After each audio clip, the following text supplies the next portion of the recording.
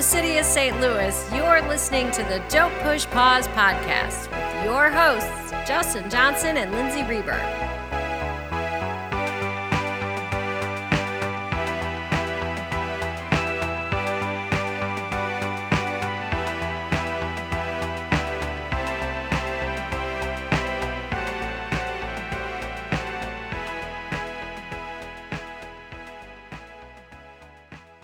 Welcome to the podcast. Welcome back, Justin. I'm excited for today's movie. We're doing Lou Adler's Ladies and Gentlemen, The Fabulous Stains. It was originally called All Washed Up, which I like that title a little bit better. Honestly, I don't want to kick things off in like a negative light, but I think that's a perfectly great title. Yeah. And, this movie didn't do well. And all the things I've read about it, they pretty much blame everything except for the fact that it had a really long title. No one ever brings it up. In the early 80s, one-word titles were like, a tight, small title that had the plot of the movie in it. Safely fit on a marquee. Yeah. Ladies and Gentlemen, The Fabulous Stains is like an extremely long and sort of vague title. Yeah. But, it is what it is. And I love this movie. And I think as you and I both being band people, I think we can't help but feel something for this.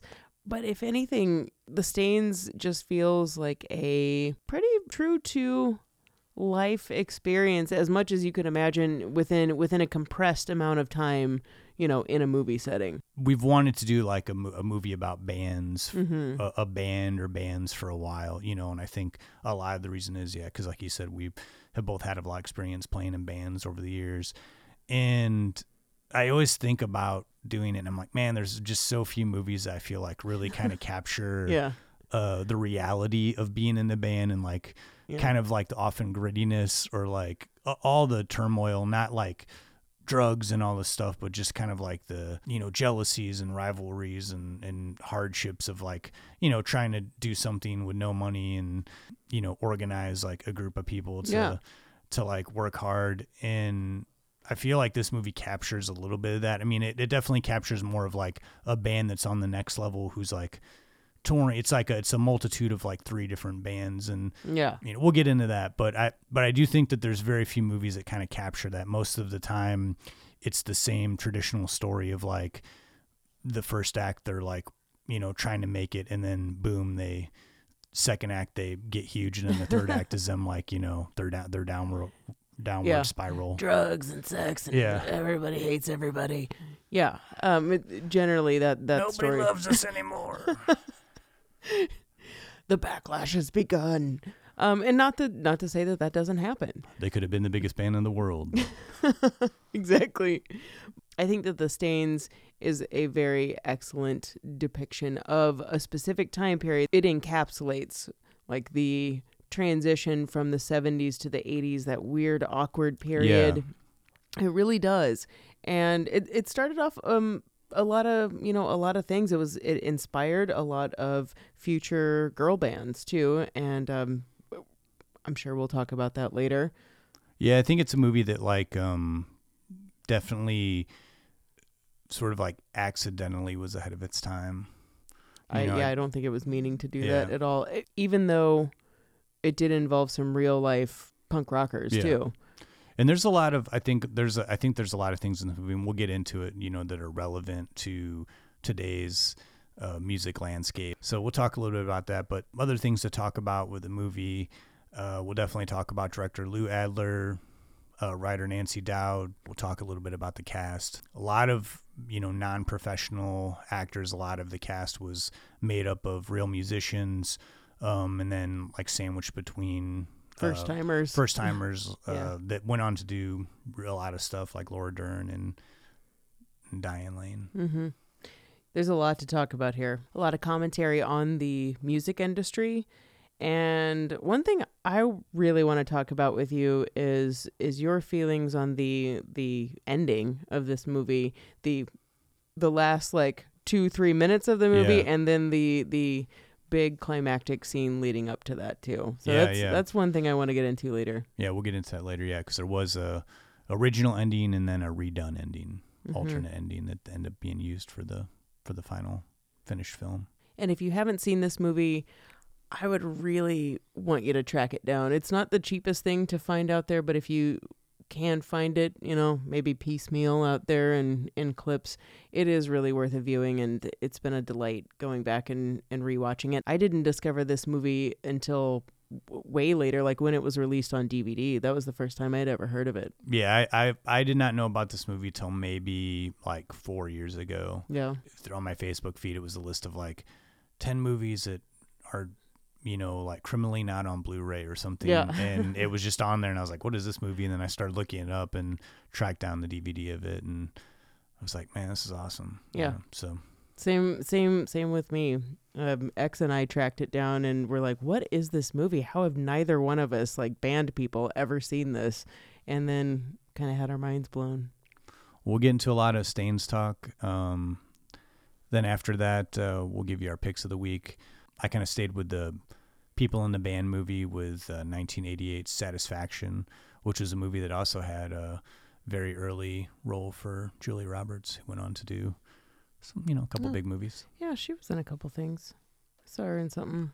You didn't go for the band route for your pick of the week. I did not. You did kind of a wild card movie. I did, and I know periodically I, pick a movie that's newer. And not that this movie came out last year or anything, but it was from 2002. And I've always had a little soft spot for Diane Lane. And Unfaithful is my favorite movie of hers. And it would have been a crime to not talk about it. That's one movie that I feel like there's so many layers to it that you could talk about it forever. And I love that movie. I absolutely love Unfaithful. I'm glad you're doing this movie. Thanks, man, because I'm pretty happy you're doing Satisfaction. Yeah. But, of course, as always, we'll round things out with our Murray moments. And before we get into our first clip from The Fabulous Stains, Lindsay, can you just give us a quick lowdown, brief summary on what this movie is about? I would love to. Two recently orphaned teen sisters and their cousin form an all-girl band in the hopes of ditching their no-future town. Together, they talk their way into joining an ongoing tour of aging kind of has-been, like this metal band, and a fizzling out but still kind of hot at the time UK punk band. At first, no one except their Rastafarian tour manager takes them seriously until they use their distinctive look and sound, then the media, to become an overnight sensation. There's a lot that happens in this. If you're in a band or have been in bands, there's no way you're not going to take something out of this movie or not identify with something, but I think it is a fun movie in general to just kind of experience. Oh, yeah. Yeah, I think especially if you've played in bands, there's a lot to love here that you'll identify with. We'll go to our first clip from Ladies and Gentlemen, The Fabulous Stains, then we'll come back. We'll get into our first discussion. Sounds good. You. Hello? You don't fool me for a minute. I know all about you. You came here tonight thinking you'd see some cute and wonderful rock star. And you hoped maybe he'd take one look at you from up on that stage and he'd fall in love with you just like that. Then your savior could take you out of this dump of a town you live in. You could be different from all the other girls. I bet she's on drugs. Suckers! Suckers! Suckers! Suckers! Be yourselves. These guys laugh at you. They've got such big plans for the world, but they don't include us. So what does that make you? Just another girl lining up to die.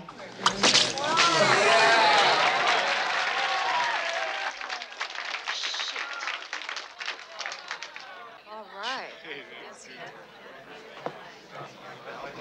Now he's the sucker.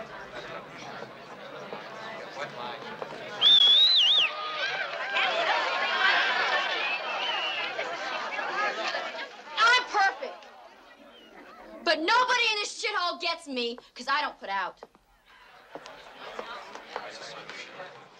So, Ladies and Gentlemen, The Fabulous Stains was directed by Lou Adler, who wasn't someone who had a lot of experience directing films. He was mainly a music producer, worked very extensively in the music industry, but he was also a producer for the comedy albums of Cheech and Chong. And so he got his first directing experience doing the film Up in Smoke, which was a pretty big hit for comedy film standards at the time.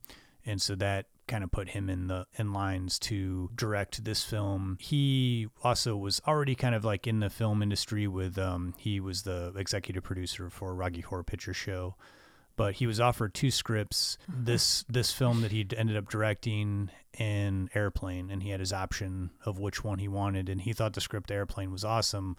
He was quoted as saying he felt that it was a movie that the writers should direct, and he felt a more connection to the music movie because it was a world that he had come from.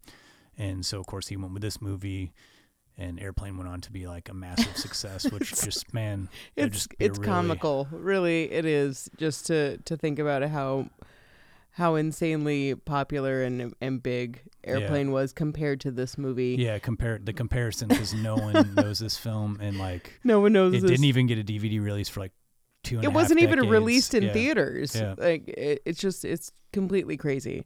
And the film's writer was Nancy Dowd, who in the film was credited as Rob Morton. There's a little bit of a story behind that. We'll get to that. But Nancy Dowd is known for writing the movie Slapshot and also the critically acclaimed Oscar-winning movie Coming Home. And so she was pretty well known, or at least at the time, pretty well known. And Carolyn Kuhn, who wrote for the well-known music magazine Melody Maker, was brought on as a technical supervisor to make this movie look super legit, real punk. She took anyone that wasn't in a real band that was in the Stains movie, the actors, the Stains themselves, were kind of teaching them how to be punk, how to act, what to look like, and really designed the idea for the way that the Stains ended up looking, their hair and style and makeup and everything behind that. And kind of a wild jump for Nancy Dowd, like going from a very kind of like specific sports comedy, and really kind of like invented that genre of specific style of like how the beats and the story go for a sports movie. Like, I feel like Slapshot was like the structure for like every sports movie that came out like in the 80s, and early 90s, kind of that were like in a comedy way that like sort of like our carbon copy of, Slapshot. And it's because I had seen all these sports movies, so when I watched Slapshot, I was like, oh, this is like all these movies I've seen before, but because I had seen them first, I wasn't as into Slapshot. And like this is the one before that. Yeah. And Coming Home is an excellent film. I love that movie, but kind of wild to see someone, and it's great, it's awesome. It's a real talent of a writer to be able to jump genres. Yeah. And I read that she was friends with the Ramones, and like kind of this script for the Stains was sort of born out of her seeing like a Ramones show and being inspired by and her like kind of feeling like the 70s were like dominated, the end of the 70s being dominated like pop music, or like not really like having very much edge. And so she kind of broke down this story into 3 different kinds of bands that are all sort of like merging onto a tour. And I think that's one of the most obvious things about this movie is the 3 bands that are on this tour bus, how starkly different they are. We've got the aging 70s metal band that are kind of has-beens, and they're the ones that are kind of all washed up, like the movie's original title would indicate. And then you have this contemporary punk band. And when this movie was written and when it came out, this was what was happening at the moment. And if anything, it was almost like punk was fading out a little bit, or like that, UK kind of punk movement was fading out a little bit. I think this was a year after Sid Vicious and the Sex Pistols had died. And so you have the band The Looters, who are representing punk, and then you have the Stains, who are this emerging, what Nancy Dowd and Carolyn Kuhn thought would be the next, believe that the next jump in music would be girl bands, and would be like this voice that wasn't heard. And I think like the Go-Go's came out in 78, but weren't really gaining traction until MTV much later. But that's what kind of this represents, is like the one fading out, the contemporary, and then how that contemporary is soon going to be the one fading out, and this is going to be the next jump. And there's a lot of commentary in this movie as far as how the music industry works, what we have as far as, fickleness, I think, is one of the biggest things in this movie, whether it is, the public, the music scene itself, media, fans, kind of all of that is really embodied in this movie. Yeah, and I think that there's like, if you look at kind of the way music trends over the last like 30 or 40 years, or even if you take it back to like the 40s, like early 40s, mid 40s, like Frank Sinatra, they had like the sock hoppers, and like by the 50s, like that was, Sinatra was like no longer like Passé. A hip thing. Yeah. And then like, you have the dawn of like early rock and roll, and by the 70s, it's kind of funny to me because when Lou Adler was talking about what cool music was, he was like referencing like Buddy Holly and these bands from like the late 50s, and it's just like you're talking about stuff that's now already like would seem so old to people that were like in the kids in the 70s like listening to punk music. And there are some truths in the movie too, because the manager's kind of like, once the Stains get hot, he wants, he's already got t-shirts made, and he kind of like is blowing it out, like he knows they're not going to be hot for very long. Like he's seen trends in music. Even the bands are pointing out, like the middle band that's on the tour hates the old guys who had a hit song like 20, or 10 years ago. Yeah. They're making fun of them. And then the Stains, as soon as they get big, they're like, oh, we're past you guys already. And I think this movie kind of shows some of those sides of like the music industry that usually aren't really like put under a microscope in movies. I think that becomes really obvious when we have the guy from the band in the movie called the Metal Corpses, played by Fee Waybill. He says, if you're not yourself, you're nobody. And like, he's like, yeah, I was like you guys, like you punkers. I went through my phases and I did this and that. But like, when it comes down to it, like, whatever, man, you're like nobody. I've seen all this like stuff before. And like, I wore leather jackets, like, cause they're, I had my glitter phase. And the thing is he might seem like old and crotchety, but like he's not wrong. And the reaction to that is Ray Winstone from the Looters, the lead guy from the punk band The Looters, reacts aggressively and like starts punching him and like sprays a beer in his face. And that's the reaction from the contemporary band. And then you have the Stains that are watching all of this. And if you think about it, a little bit later on in the movie, Diane Lane, who plays Corinne, Third Degree Burns, she straight up steals a song from the Looters, like intentionally. And there's a little bit more worked into the story, like what happens around that moment. But everyone is climbing. Everyone is trying to get to the next point. And the idea of what's going to be the next biggest thing, like the Stains did create their image. They were honest to who they were. And they, as one media personality says in the movie, those girls created themselves. So they weren't put together by something. They did do it. No matter how they did it by themselves. They, brought in originality, they brought in passion and sort of like... And a message. Yeah. And sort of like this like unbridled, like rebellious youth that, really... I don't think is something that like you can muster if you're not of that age. It is this sort of like early adolescence, sort of like you're just mad at the world. And if you've already had like some things pit against you that early in life, like you're ready for battle. The Stains were definitely like a show of like a band that has something that people were attracted to. The Stains start out and they're not like the most talented, but they work at it and they do have a look already, and then they work at it and become better. Like they don't have a drummer, which I kind of like love a little bit. But they do work at it and become a better band. But the whole time they've had a message. And I think that it's crazy how much this was foreshadowing like the Riot Grrrl movement in the early 90s. And there's certainly a feminist undertone to this movie. And that's not to say that the Stains were, the first girl band out there. Certainly not. We've got the Runaways and the Welders and the Go-Go's were in 78. There were girl bands, but they were not a popular thing. And certainly, I mean, hell, even now, bands that have a girl in them, or God forbid, are all female, are still kind of marginalized or looked at in a different way.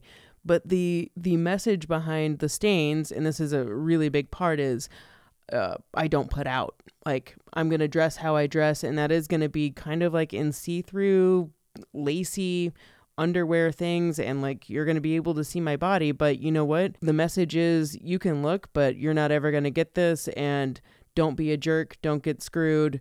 I don't put out, and I am who I am. I'm perfect the way I am, and you just don't get me. And I think that in a lot of ways, that was speaking to a lot of women who felt like they didn't have a voice at that time. And no matter what, if you're going to come out with a message like that, it's going to fall on deaf ears with, you know, a particular gender that doesn't necessarily identify with you. Between like a look and a message, the Stains had what they needed to have, and it didn't take very much to make them into an even better band.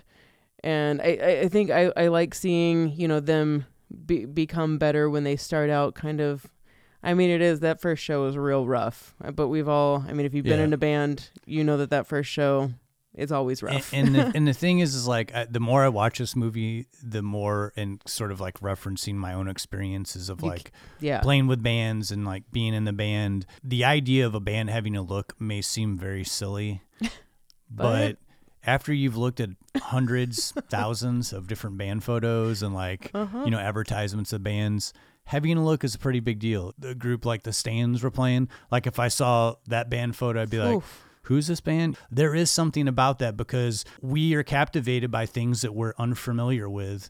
And when you see something that's unfamiliar, you may have like an adverse reaction, but you have a reaction to it. You know, you have some sort of reaction. There is something, you know, that this movie delivers about a look that is, as far as the entertainment industry is concerned, you know, I think it's like a very important thing. And I'm not saying like, oh, you got to get out and get ripped or like people have to dress provocatively. That's not what I'm talking about. But I'm just talking about something that's like an interesting look that's like different from what everybody else is doing is what draws people in. And think about this too from a late 70s 1980 perspective, because that's all you have to go on. Like you have the radio and you have news and you have print ads. It's not like we have social media. You don't have that many resources to go on. So you see a band on the news, and the power of the media is a huge part in this movie. Yeah, and this movie was prophetic in a way that MTV debuted in 1981. This movie was finished already. They had shot it. It took like 2 years before it came out.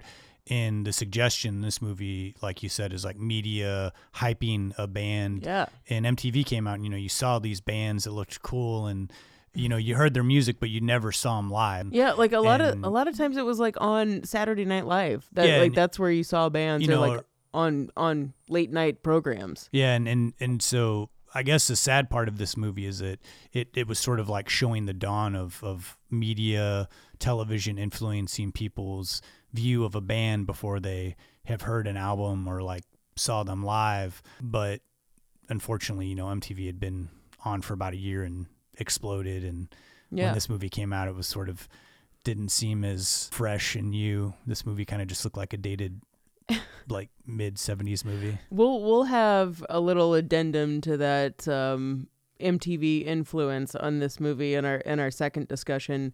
But the power of the media, just to kind of wrap this up real quickly, the power of the media does play a role in this movie, in that if it hadn't been for the Stains making an impact on one particular newscaster and her being influenced by it, despite we see on screen her male counterpart is completely putting down in like a weirdly passive aggressive way, putting down the band, putting her down, and she is almost kind of empowered in the way that she's talking about it, kind of coming back at him and saying, you know, this band has a message, and and plugging them and being like, if you want to go see them, they're playing tonight at, you know, such and such. Like that's how bands got big, was the radio, was local TV. And, you know, like we said, this movie is of a certain time. And it is a snapshot, and it's certainly not something that you can remake I think, I mean, it doesn't, this world doesn't exist anymore. And coming on the tail end of the punk era that it was, and that dying out, and just so many changeovers. Yeah, the Stains movie is just, I think, really encapsulates a certain time period. It's really cool to watch.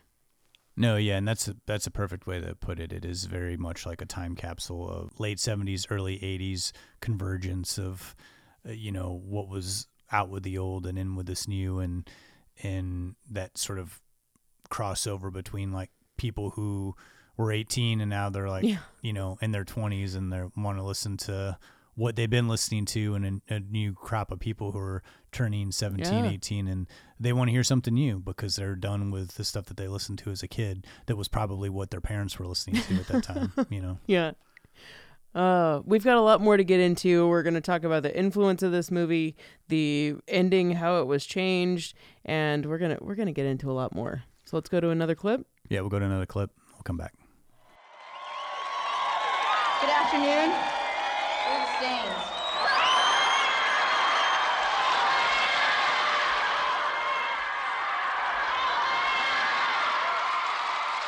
You guys, what's so tough about getting old? What's so wonderful about getting married? What don't we do? Do you want to be a professional?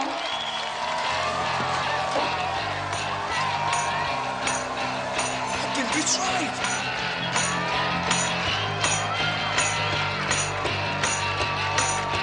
Yeah, I wanna see the world for free, but I don't like the things you see. Up 2, 3, 4, you in my style. Call up, calling us again. The commies are coming, did I hear you say? Who cares, who knows, maybe I will one day.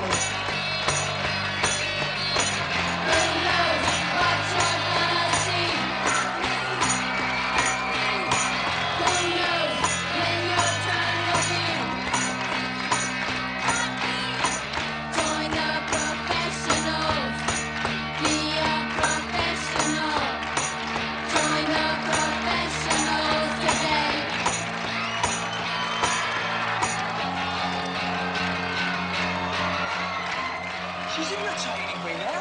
She's doing a fucking better job than what you do. You get out there and do it then. I don't believe it. You wanker. You must have taught her. Who knows what you're gonna see? Who knows when your time will be? Join the professionals. It seems that here in Nowhere Land, it has become clear to several thousand very young women inspired by an unrecorded rock and roll band. So like we were saying in the beginning, most of the cast was made up of actual musicians of bands from the 70s and early 80s, peppered in with first-time actors, the main actor being Diane Lane, who is the lead singer of the Stains. I think this was her third movie. Yeah, makes sense. And I read that she beat out Jodie Foster for the role. Jodie Foster won the role, who had quite a bit of experience. Yeah. Tons more experience than Diane Lane, but Diane Lane had that little extra something that... So I think she looked like she would be in a band more. And even was in Foxes with Laura Dern. That was Laura Dern's first movie. And, I mean, they would have had some chemistry, having worked together before. I don't think you can go wrong with Jodie Foster, but I think that Diane Lane puts in just such a great performance. And she's had an interesting career because she, did a large batch of movies from ages like 14 to 19 and then retired for a while and wasn't in anything, and then really kind of locked back into these sort of like dramatic adult roles, which I think she's kind of more known for today. I think so, yeah. But, she did do quite a few interesting movies. I remember seeing her in Lonesome Dove, that miniseries. And Streets of Fire, which is I thought about doing for a pick of the week, but I really am pushing for that to be a feature that we. Oh, dude, I'm down for that being an episode. Yeah, I think she, it has a mix of like this like innocence and also like rebelliousness that really comes across. And I think any movie that has like someone who's like 15 acting, most directors will say like you just want to get them as close to their character is in real life, because they they haven't learned to really like do a really get into a character. But I don't know, Diane Lane, that seems like in the opening when they're interviewing her, I feel like there's like layers to her performance in this movie. Like she seems very kind of like burnt out on the world in the opening, and then seems like kind of driven later on. Like in the beginning, she kind of seems like, I don't care about anything. I don't want to work. I don't want to do anything. And then later on, it's like, shit, this is really important to her. Like, she gets like heavily involved in being the leader of her band. And I think if you were to ask Diane Lane, she'd put herself down and say, I think she does say in the commentary, I'd recast this role. Like I should have played it harder. But really, like you were saying, she starts out a certain way in this movie and is very like headstrong and pushing. And even by the end, when we see that the Stains have, quote unquote, made it, the person that she is then is even different from who she was starting out in the movie. And for a 15-year-old, that's incredibly impressive to have that progression of a character and it be so believable. Like when you see her on stage, not at the final scene of the movie, but where the Stains crowd kind of comes back on them and rebuffs them, how she is not who she was in the beginning of the movie.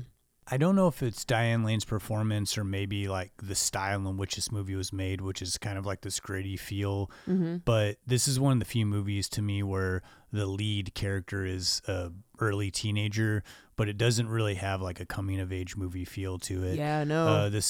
And I don't know if it's because it's because it's set in the world of like music, which is like not something that most, I think, teenagers, like being in the band is not would have been a normal thing. So maybe that's why it doesn't feel like it falls in these coming of age movie tropes. It kind of feels more of like a straightforward, like music drama type movie.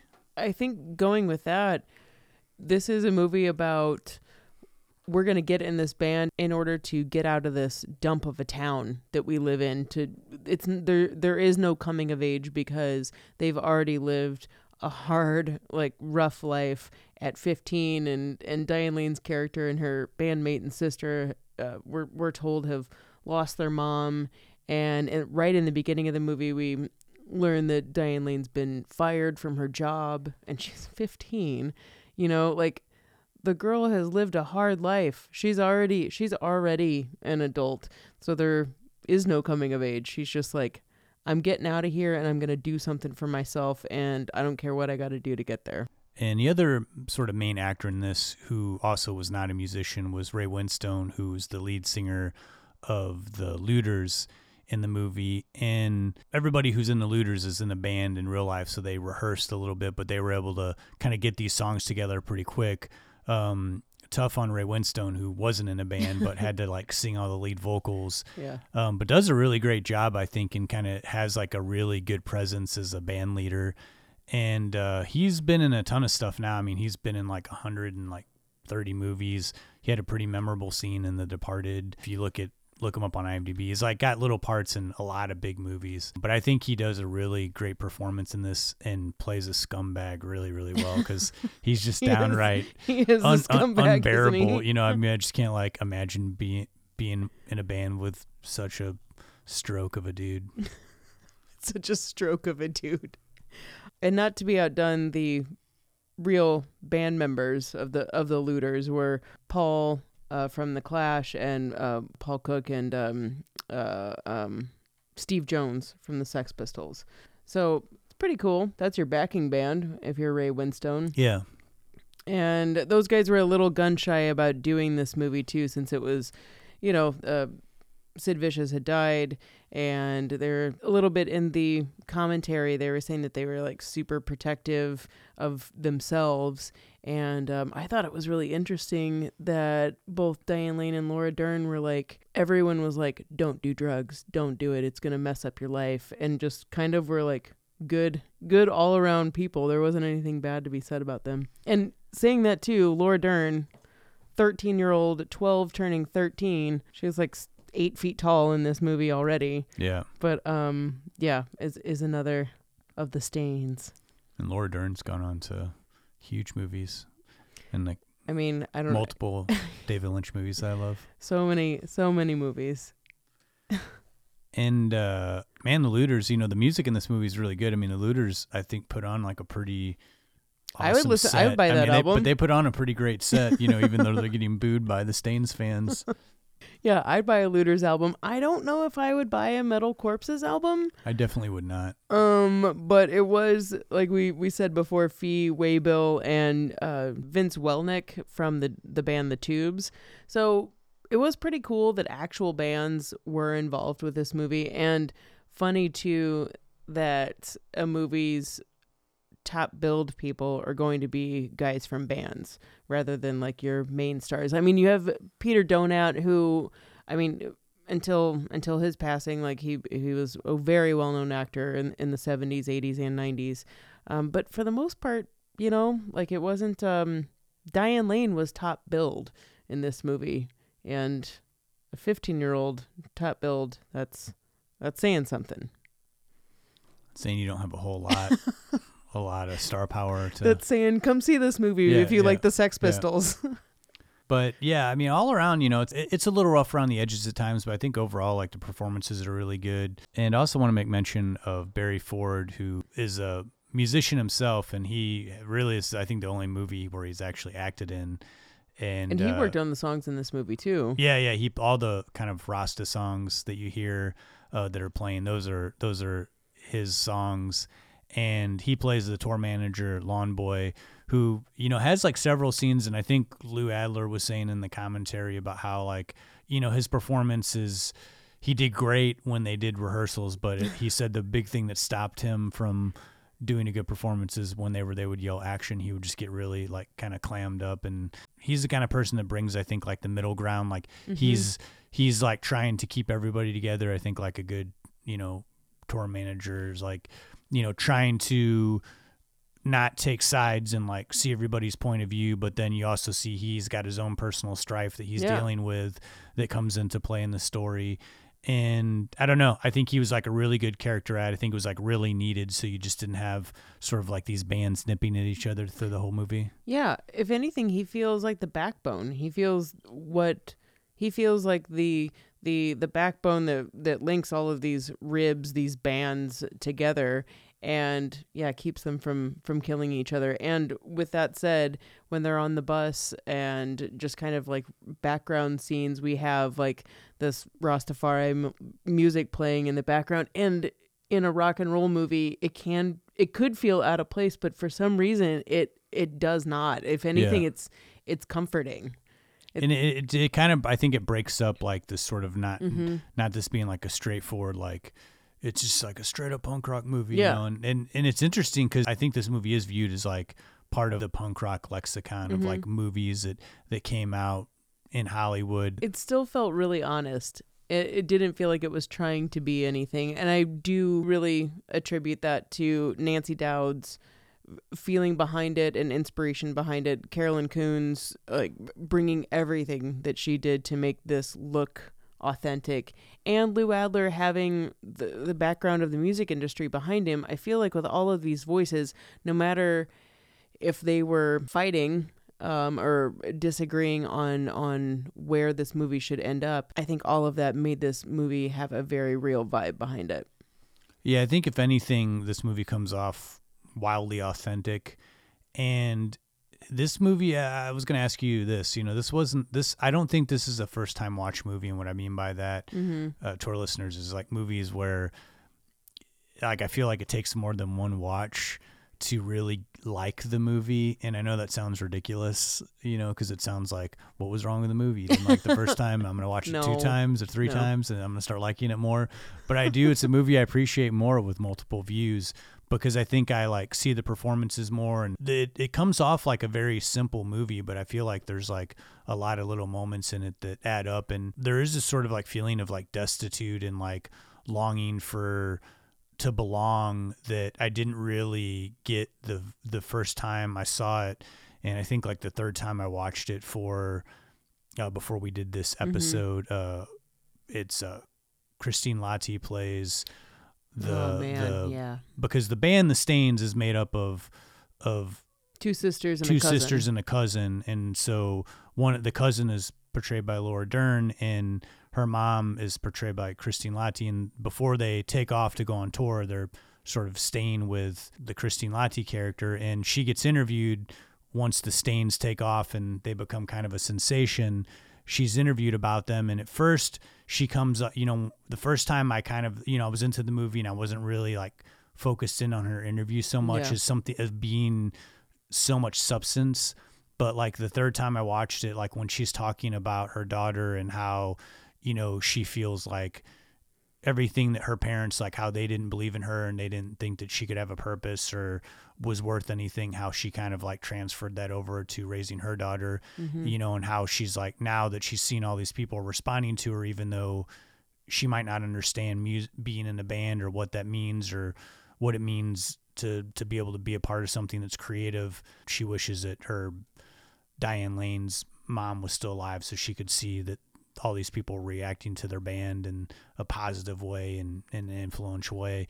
And man, that really kind of like broke me up. The last time I watched it, I was like, God, this is a real powerful scene, Yeah, she only has 2 scenes in the movie, and they're lengthy scenes, but she's set up in the beginning as kind of trailer trashy, like how to not be a mom in the first scene, and then the next one is the one that you were describing. Her saying, "I'm glad that my daughter was able to overcome me putting her down as just like my parents did to me." Like that, like who says that? You don't expect someone to say that in real life, let alone on television. It's just kind of incredible. And what I love that the movie does is that Laura Dern reacts to it in sort of a somewhat emotional way. She's like, first she's like embarrassed that they're interviewing her mom, and then she's like kind of listening to what her mom has to say. Stoic and like, I can't believe she's saying this, but holy crap. What I like about what this movie does, and it does it in multiple times throughout, is that it could go the route of like going into like a sappiness of like the reuniting with Laura Dern and her mom, or like there's no scenes like that. That's not what's important. They're not trying to like make amends and wrap everything up super neat and nicely and have everything connect. And you don't get that scene. So it's like this nice little moment. And then we go back into the world of like them trying to like figure out what to do with their band. And I love that about this movie. I feel like it kind of is like going against the grain of what I think a movie would do now. If they had that scene, we'd definitely see like the reunion scene of them, like we love each other now, and they would embrace, but you get none of that in this punk rock. It's so rock and roll to do it like that. Yeah. And another total rock and roll thing is the writer Nancy Dowd leaving the production and removing her name from the credits and going by Rob Morton in the credits that you see in the movie because of disagreements with Lou Adler. And this goes with Carolyn Coon, too. She felt pretty put off by the whole experience as well. I mean, not the entire thing, but Nancy Dowd experienced some sexual harassment on the set. There was a cameraman that like grabbed her breast at one point, and she just on top of feeling disrespected by Lou Adler over the script, that was kind of just like the tipping point. But Carolyn Coon said that the original ending, which we'll get to in a second, she felt was completely muted by Lou Adler, and that he was, and I don't know if she means literally or not, but she said he was just tearing pages out of the script, and she just felt like Adler really just took a hacksaw a little bit to this original script, and Nancy Dowd and Carolyn Coon just had enough of it and left the production. And I think it can always be probably a difficult thing on sets where, because some movies, you have the script is written and then a director is hired and, changes get made, whether it's the actors like improvising or, rewriting, or something is changed because of troubleshooting, from location or whatever. They got to condense a scene or like move something around to make it easier to shoot. But when a writer's physically there, you invite the writer onto the set, and they're, this is a very specific script to like fit with like a music genre, and the writer's there with the actors on set every day. That can be a different situation, where, you start changing stuff and ripping pages out of a script. Yeah, you're gonna have a creative difference, you're gonna butt heads. And I can only imagine how difficult that would be to have somebody, take what you're doing. And it's to take what you're doing, because it's like Lou Adler didn't come from a directing background or a theater background, like he had, or a female perspective background. Exactly, and so he's just sort of like, yeah, we're just gonna do this. I'm certain that was probably like blood boiling. Yeah, I can only imagine. And that leads us to the ending sequence to this movie. And at this point, when we get to the big show that the Stains are playing, they're finally headliners. They've replaced the Looters as the headlining band on the tour. The Looters are now supporting them. And it's almost as if they have fell for their own gimmick in some ways. But there's not really enough information there to make you feel like, oh, the Stains are just posers now. Like they're a shell of what they once were. But in the end, at this show, the Looters open, and all of the Stains fans, I mean, they're there just to see the Stains, and they're just flipping off the Looters, and they stop in the middle of a song, and Billy Ray Winstone reads everybody the riot act and says, you all have been had. You all are just a walking advertisement. You've bought into this hair dye, this fashion, this everything that the Stains have been giving you. You're nothing but a commercial. And in the end, it sucks, but it's like a man that makes the Stains fans rebel against them. And it's a really awful, awful scene to watch. I cannot imagine being a band, experiencing something like that, let alone the actors, and probably how long that took of getting shit thrown at you on stage and hair dye thrown at you. It is a scene that I feel like is a little bit over the top. I don't really feel like that would actually happen, but for the purposes of movie making, that is the point that's needing to come across. It's like an exaggeration Yes. of like how a crowd or how fandom can like change so quickly. Going back to that fickleness. Yeah. Yeah. And that is something, whether it happens, immediately on the turn of a dime at a show, or that happens with, your friend's band that I used to go see them all the time, and then they signed with that record label, and now they're all like cool and like, whatever, they sold out. Like that happens. Yeah, absolutely. Yeah, whether we see it manifested in the Stains movie like this, or it happens like in real life, it does happen. And I can understand like it does come off a little melodramatic in the movie, but I think I can understand like accelerating that so you don't spend like 20 minutes on because their rise to fame and their descent is so quick in the movie. As it stands, it was a very kind of like melancholy ending. They ended as soon as quick as they began, like their popularity. And I want to say like they screened the ending for like just one showing, and the crowd hated it. Well, the ending after the terrible show that they have, it's still kind of tried to be a little inspirational, with Corinne Diane Lane going on the news program that we've been seeing throughout the whole movie, and her still being like, I think every 16-year-old needs to be, on their birthday, needs to be given an electric guitar. Like, it's still trying to be inspirational. She still rebuffs Ray Winstone's character that's saying, come with me and be my groupie, be my guitar tech or whatever. And she still puts that off. But then, as the original ending of the movie was supposed to be, these girls go by her on a scooter. One of them's got a guitar on her, and they're listening to a Stains song. And she like throws her head back as if like, ugh.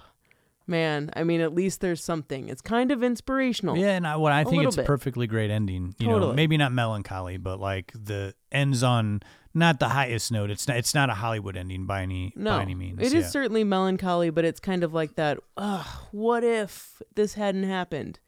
But as the release of the Stains movie exists as it does, the actual ending to the movie was filmed like 1.5 years, 2 years later. And it is after the birth of MTV, and the Stains have made it onto MTV, and we see them looking a little bit older, and they're very much emulating like go-go style, that sort of thing. And it's not that it's bad. No, not at all. And it's not a terrible ending by any means, but it seems like kind of unnecessary. And it also kind of, I feel like in some ways, it defeats the purpose of what they built up, because their style is completely different in the MTV video that they do at the end. And it looks like they've changed their style because they're older. In actuality, a few years older, but I think that was sort of the point of it's showing their success. But they're also singing the Looters song, Join the Professionals, which is the oddest thing to me, because it's like, wait, so they're still using the Looters song as their hit song. Why aren't they using the song that they came out with? Yeah. Like, so that was the only thing to me that was like kind of like odd for the ending. Tonally, it would have made more sense to go with the original ending, like you said, of them sort of inspired at the end, but not doing this sort of, oh, now they're big and famous, and we're just going to watch a 3-minute video of them doing this song like an MTV video, and then it just ends. Yeah. But I don't think it's a terrible ending, but I would have stuck with the original, but I'm sure that they were trying to fight tooth and nail just to get the movie to make it a success, because early reactions were not kind to the movie, and still that new ending didn't seem to help. This movie kind of got buried. Paramount didn't even have a release for it because of those crappy reviews that it got at screenings. And really, if it weren't for the late night USA program Night Flight, if you remember that, if you were ever had some insomnia watching some late night weirdo movies, Ladies and Gentlemen, The Fabulous Stains was one of those. It wasn't like in high rotation or anything like that, but that is where so many people saw this movie and taped it, bootlegged it, gave it to their friends, and steadily and very, very slowly this movie has developed a cult following. And a lot of people from riot girl bands like Bratmobile and Bikini Kill, Kristen Hirsch, even John Bon Jovi, even Courtney Love.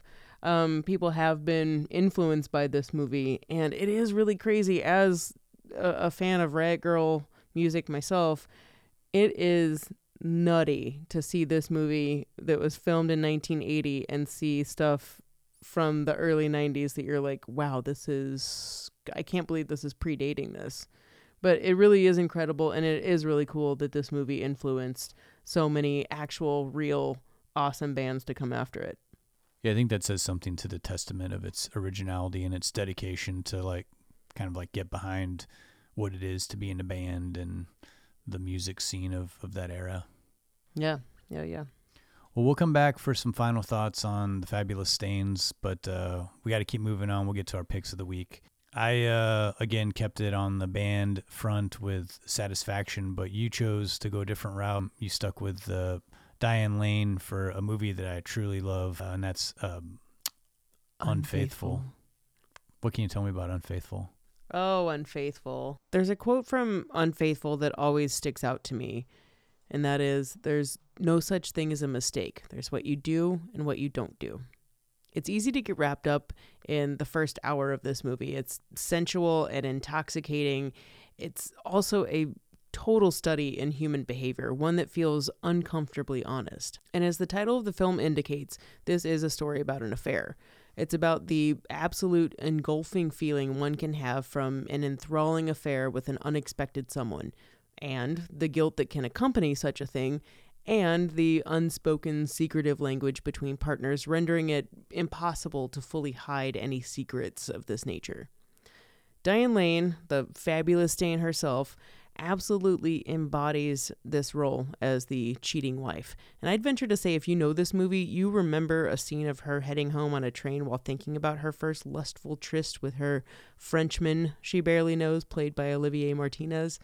Cutting between her flashing back to the encounter and her physical reaction while thinking about it on the train back home, man, it is powerful and really shows the strength of her acting in just this one scene. Between her like coy grins and half sobs, is she laughing or crying? I don't know. I don't even think she knows.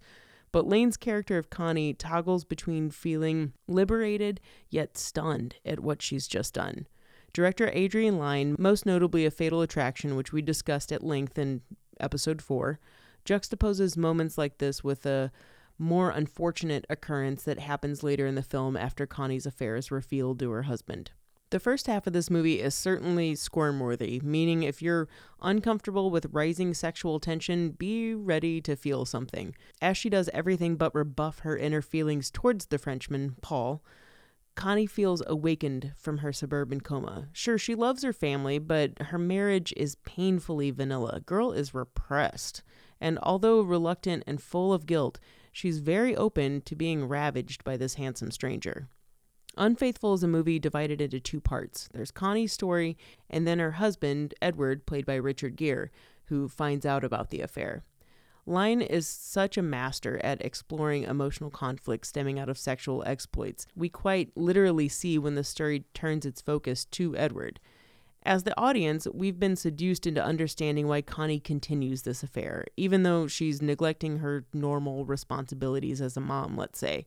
And right as we're cringing at being understanding of that situation, it's revealed that Edward has tracked down Paul's apartment, but not before Connie coincidentally dashes out without Edward seeing her and leaving him to confront Paul about the affair without running into his cheating wife. Now, when you describe this movie to someone and say, well, Edward accidentally ends up murdering Paul, it could feel a little trite, but this movie isn't just that simple. It's about guilt, primal urges, and being unable to control yourself. As Lyne so skillfully and passionately depicts Connie shedding herself of her marital constraints, he does the same with Edward's flash of passionate rage towards Paul, then his desperation in attempting to clean up his crime. There is one thing that makes me kind of laugh throughout Unfaithful, and that is how comically inept both Connie and Edward are at hiding their misdeeds. Connie's terrible at lying and too caught up in the affair to really care, and Edward is such a dummy in almost every respect in cleaning up Paul's murder. Like, if you've seen any episode of Forensic Files, you'd be like, oh, honey, you real bad at this. You're going to get caught. Affairs aren't a new concept in movies, and Unfaithful is a remake of a 1969 French film called The Unfaithful Wife.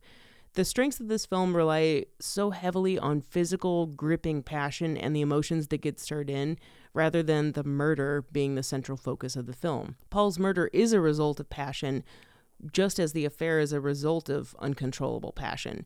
This is a study of human nature, and I've seen so much Dateline in my life that I know the story is not that far-fetched. Lyne went to his 9.5-week cinematographer for this movie, and if you're familiar with the intensity of that highly erotic drama, then you know what Lyne was thinking. Lighting, tone, smoke-filled backdrops, frequent dampness, all these aspects only furthered Lyne's emotionally gripping vision with every single scene where fingers are digging into bodies. I also appreciate seeing the passage of time, how Lyne does this in this movie. Like, you know how long the affair has been going on because you see how Connie's wounds that she sustained the day that she met Paul, you see them like slowly healing. That's kind of like a cool thing to look for. It's the little things like this that make Unfaithful such a visual and visceral treat to endure. The ending is kind of very open-ended, and there isn't much of an overly preachy message, which I appreciate on both counts. And Richard Gere makes you feel shattered and heartbroken, even angry for him, but you also can't really villainize Lane's character. There's an understanding of how Edward temporarily lost control, and even before Paul is murdered, we felt nauseatingly concerned that this wasn't going to end up well for Connie. Lane's performance is a sucker punch to the gut. No wonder she was nominated for a Golden Globe and an Oscar for this movie. It's all about desperation, self-inflicted torment, guilt, and lust, all things that almost every person can empathize with at some moment in life, I'm sure. Unfaithful is certainly a very adult look at the deepest emotions of the heart. And like I said, the subject of cheating isn't exactly reinventing the wheel, but the way in which you explore the topic does matter. And Lyne's ability to expound upon the subject, combined with impassioned performances, Unfaithful is just really a movie that just sticks with you. I'm really glad that you like this movie, Justin. Yeah, I don't know that there's another movie to me about infidelity that is as raw as this one, that also makes you kind of feel really like kind of like bad for like everybody Everyone. in the movie, but like not, but like in a way of like you sympathize with everybody in the movie, and you kind of see it from everybody's angle. And I think that's really difficult to do. And this movie really pulls it off, I think, and a lot of that has to do with all the performances, but and really like a movie that I can kind of like put on anytime and watch, even though it's really dark. Yeah, the first time I saw this movie, I had like a weird like fever coldness, and I was just on my couch for 2 or 3 days straight. And my memory of it is Unfaithful was like on a loop on TNT or TBS like 24 hours or something. That's like what my fever dreams imagined. And I feel like I saw this movie over and over and over and over again, and I kept waking up to it and being like, this is really like putting me in a crazy headspace, but I couldn't stop watching it. Like, how do you watch a movie and you don't villainize a murderer or someone that's cheating on their partner? It's just really... It's really amazing. Yeah, well, and I think the how you mentioned the bumbliness of the Diane Lane and Richard Gere, it's like, but to me that makes their characters like you sympathize for them more, because if they were like, oh, you know, immediately they know how to clean up a murder site, you know, it's like they think of all the angles, but it's like to them they're just like, this is so far outside of their reality. It makes you kind of feel for them even more, because you know, they're just like in a way and over their heads, and you feel that tension. They have no idea what they're doing. Such a, I mean, just an amazing movie. I'm so glad you like it. What a great pick. I can't wait to hear about Satisfaction. Well, I'll tell you, Satisfaction is quite the opposite of Unfaithful. It is. And it's quite the opposite of The Fabulous Stains, though it is a movie about a rock band from Baltimore called The Mystery. The movie was produced by Aaron Spelling, who did some pretty huge television work, namely 90210. But this movie was an NBC production, and Family Ties was a big hit for NBC at the time. And so they were trying to build like a launching pad for Justine Bateman's career. She was one of the main stars of Family Ties. Most importantly, we got the name of our dog Mallory from Mallory and Family Ties. My God, I didn't know that. But the movie is very, it's a very kind of saccharine setup. You know, it's like a band from Baltimore who wants to go to, of all places, travel all the way to West Palms, Florida to audition for a gig to be the house band for this kind of like country club setting. If you sit down on a Sunday and watch this movie and keep your expectations low, it's a very fun movie. And I don't mean that to bash the movie, but I mean, there's not a whole lot, you know, there's like 30 minutes of a movie, and then the rest is sort of like them going to a beach and like everybody kind of falls in love with somebody, you know what I mean? So it is a very like fluff type movie. The music's like kind of like this sort of like generic rock of the late 80s. But having said that, you know, we've got a very early performance by Liam Neeson, a very early performance by Julia Roberts, both of which I think like kind of show early on that they had like, you know, a genuine feel of like dramatics and you know, that alone is interesting enough to like sit down and watch the movie to see the start of their careers. But Justine Bateman, I think, really gives a good performance. I mean, maybe not the best musical performance. So she did, I'll give her credit. You know, she went and rehearsed and, you know, learned guitar and does the vocals herself. They didn't, you know, she's not lip singing. You know, overall, it's a fun movie to sit down and watch again on like a Sunday afternoon, Saturday afternoon. And, one other thing I'd note is Britta Phillips, who plays a guitar player in the movie. This is the opposite of the Stains. Like most of the people in this movie were actors, but Britta Phillips was one of the few that was a musician and did have some experience. She started off as being as the main voice of the cartoon from Jem and the Holograms, and has gone on to have like a pretty big career in composing and writing music. But she, I think, gives a good performance in this, but also sings lead on Mr. Big Stuff, which is one of the, I think, better performances of music and the band playing in the film. Yeah, overall, a fun movie to check out and a good pairing, I think, with The Fabulous Stains. Oh, yeah, for sure. Very good, well-intentioned pairing. I hope it didn't come off like I was like bashing the movie, but I was just kind of like, you know, I would be remiss to not point out the sort of silliness of the movie, but I think it's in a good way. I think there, in a lot of ways, there were a lot of movies in the 80s that had a farcical feeling to them that weren't really based in reality, but it was like this idea of like a fantasy reality based, you know, in something that you could actually achieve. And yeah, Satisfaction's one of those. It is a perfect Sunday afternoon movie. It's a fun movie. They look pretty cool as a band. Yeah, they do look cool. Yeah. Well, so those are picks of the week, Satisfaction and Unfaithful. Unfaithful, pretty easy to come by. Satisfaction, I couldn't really find any place that was streaming it. Actually, the DVD was actually like not real cheap to find either, so I ended up getting like a fairly inexpensive Laserdisc off eBay, and that's how I watched my copies. On Laserdisc. Pretty, yeah. It's legit, right? Which there. is not like a very viable option for most people probably in 2020. But you can find this on Laserdisc. Oh yeah. You guys aren't watching Laserdisc out there? I celebrate all the mediums. You do love your Blu-ray. Yeah, I do love my Blu-ray, and this isn't available on Blu-ray. So. Do you have a beta player? I don't. Okay. No, We'll have to change that. I'm not crazy. Betamax. I only watch Betamax. Yeah. Thank you. All right. Well, let's keep moving forward. We'll come back for some final thoughts on the Fabulous Stains, but here's your Murray moment.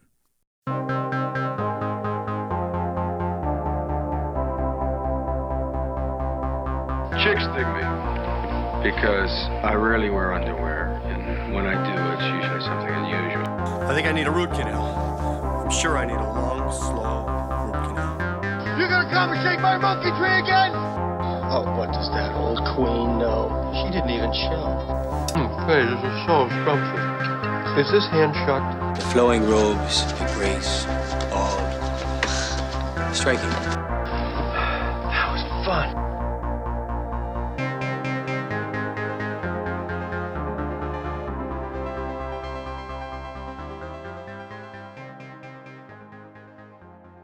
As I've said before, linking Billy Murray to something music-related isn't too hard, but it's the honing in on a particularity that makes each one so special.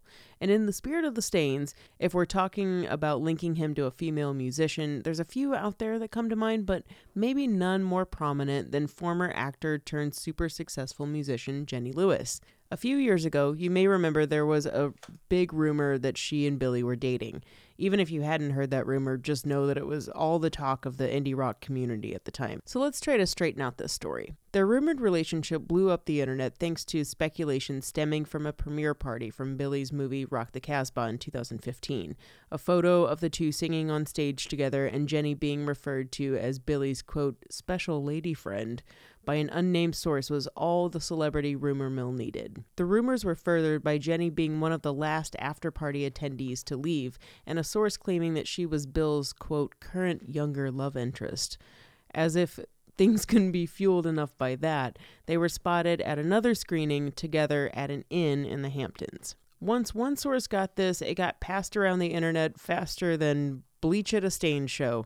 The truth is, though, Billy and Jenny had been friends for quite some time before this internet frenzy in 2015. Not only have they gone to basketball games together, Billy's been to Jenny's shows numerous times, both her current band and with her previous one, Rilo Kiley. After the rumors began, Jenny was also in Netflix's A Very Merry Christmas, and earlier in 2015, the pair even did the 20th anniversary of the Poets House Walk across Brooklyn Bridge, which is a charity event that Billy's done a few times. But where exactly did their friendship begin? The answer is the Austin City Limits Music Festival in 2008. Jenny was playing with Rilo Kiley in the middle of covering Love Hurts, and then she notices Bill right there on her side of the stage.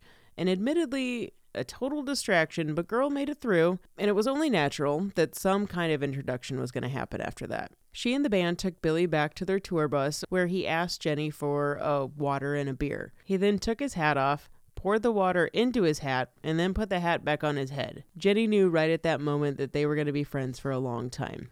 The two hung pretty tight for the rest of the night, but that's not where the story ends. Jenny's band had a post-show plan. Everyone take mushrooms and watch the first presidential debate between Barack Obama and John McCain. Jenny wasn't really feeling like doing mushrooms too much that night, so in an unexpected turn of events, she soon found herself in a golf cart with Bill Murray, traveling across the music festival grounds.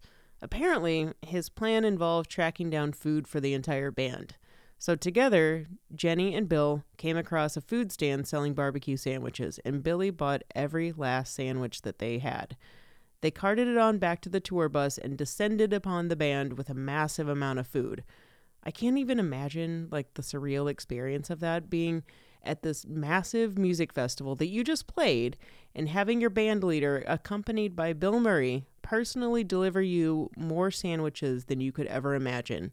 And you're on hallucinogens. Just like, wow. The crew watched the debates together, and as time rolled on, according to Jenny, Bill just kind of disappeared into the night. This was only the first time Billy and Jenny had hung out, and I can imagine after a magical experience like this how, every time you run into each other, you embrace and seem thick as thieves, to the point that people speculate you're romantically involved. Jenny's camp has always denied the rumors of their relationship, especially since she'd been dating her guitarist for forever at the time the rumors began. And Billy's always going to be dodgy whenever asked about who he's dating, Jenny or whomever, at any point in his life when he hasn't been married. But it doesn't make their relationship any less special. At the end of the day, I don't know. Who really cares? They have a pretty chill, respectful friendship, no matter what anyone wants to label it. And honestly, I kind of like the mystery, too. I'm sure you know about this rumor, Justin. I've never heard this rumor, and you've never heard that rumor? I've never heard that. What? Rumor. That they were dating? No, not Whoa, at all. And I'm okay. like real into Jenny Lewis too. I've never heard that rumor. Oh yeah. But man, I've listened to you, tell about 50 or so of these Murray moments, and I've never felt like jealousy when listening to one of them until this particular one, because there's like a multitude of jealousies. It's just like, what would be more fun is riding around with Jenny Lewis in the golf cart after Austin City Limits, or being opposite Bill Murray, or just being on mushrooms with your band, and then Bill Murray and your band leader comes back with a bunch of barbecue sandwiches. Man, that's pretty wild. But I know. No, never heard that rumor. It was. I definitely remember when that came out, and when a Very Merry Christmas came out, there was even more speculation because it was after that had even started. But man, that story continues to crack me up, and it just makes sense that after you do something kind of wacky like that with someone, you're always going to be like, yo, yeah, we got that special time. Well, thanks for that Murray moment. Of course. Well, we're about ready to wrap it up. Yeah, we got to wrap it up, but do we have any final thoughts on the Fabulous Stains before we call this episode quits? Oh man. One real quick tidbit. There's a scene where Fee Waybill of the Metal Corpses is supposed to be buying cocaine from someone, and of course you're not going to be doing real cocaine in a movie, but I guess as a prank, as a real funny joke, someone replaced the fake stuff with actual cocaine. So that scene, there's like 5 different takes, Waybill said, of them doing that, and it is actually real cocaine that they're doing in that scene. So I think that that's pretty entertaining and also incredibly unfortunate because you're not expecting that. Yeah, really kind of speaking, I guess my only final thought would be kind of going off of what you were saying with that scene, the coke scene. That's really outside of like one other little scene, the only scene of drug use in the movie, which I feel is like drugs sometimes, granted, I think that goes hand in hand with like rock and roll movies and stuff, but sometimes I feel like the drug and sex is like almost like monopolizes a lot of movies about bands. And I feel, I don't know, not to sound like super square, but it almost like I feel like I like this movie how it's not so focused on like the drug habits of all the band members. Like it's just, there's a couple scenes there, it's around, but it's more focusing on the relationships and them like playing their music. But I appreciate that about the movie. Yeah, that is a really good point I hadn't thought of. There aren't too many. There is like one overdose scene, and yeah, actually, now that I think about it, I forgot that somebody does die of a drug overdose. But for the most part, 20% of the movie drug use. The rest of it, 80% drug free. 80 dare. Maybe that death makes up for like 30%, maybe 70-30. For the most part, there's not that much. Drugs are not part of this movie. That's not to say that, there weren't some people that were on drugs. Yeah. Actors in the movie. But, different time. Now I wish I was on drugs. I am on drugs, Justin. Well, we should wrap it up there. Hope you enjoyed our discussion on Ladies and Gentlemen, The Fabulous Stains. Lindsay, what do we have coming up? next episode? Next episode, we have a real fun one I haven't revisited in a few years, but I do recall loving it very much, and that is Better Off Dead. Better Off Dead. Such a weird, wacky movie. Yeah. I'm looking forward to me too. getting into that one. Well, we'll have that up next time. Thank you again for listening. If you want to hit up old episodes, you can check out our website, don'tpushpausepodcast.com. We've got an archive there of everything that we've put together over the last year or so. Please do follow us on social media, Twitter, Facebook, and Instagram, Don't Push Pause Podcast. If you want to reach us directly for any question whatsoever, you can contact us at don'tpushpausepodcast@gmail.com. If you're listening to us on Apple Music, please rate and review us. We'd appreciate it. It helps us out quite a bit, helps us show our growth. And if you are streaming us and not downloading, please give us a download. Please subscribe. Until next time, I'm Justin Johnson. And I'm Lindsay Reber. Thanks so much for listening. Thank you.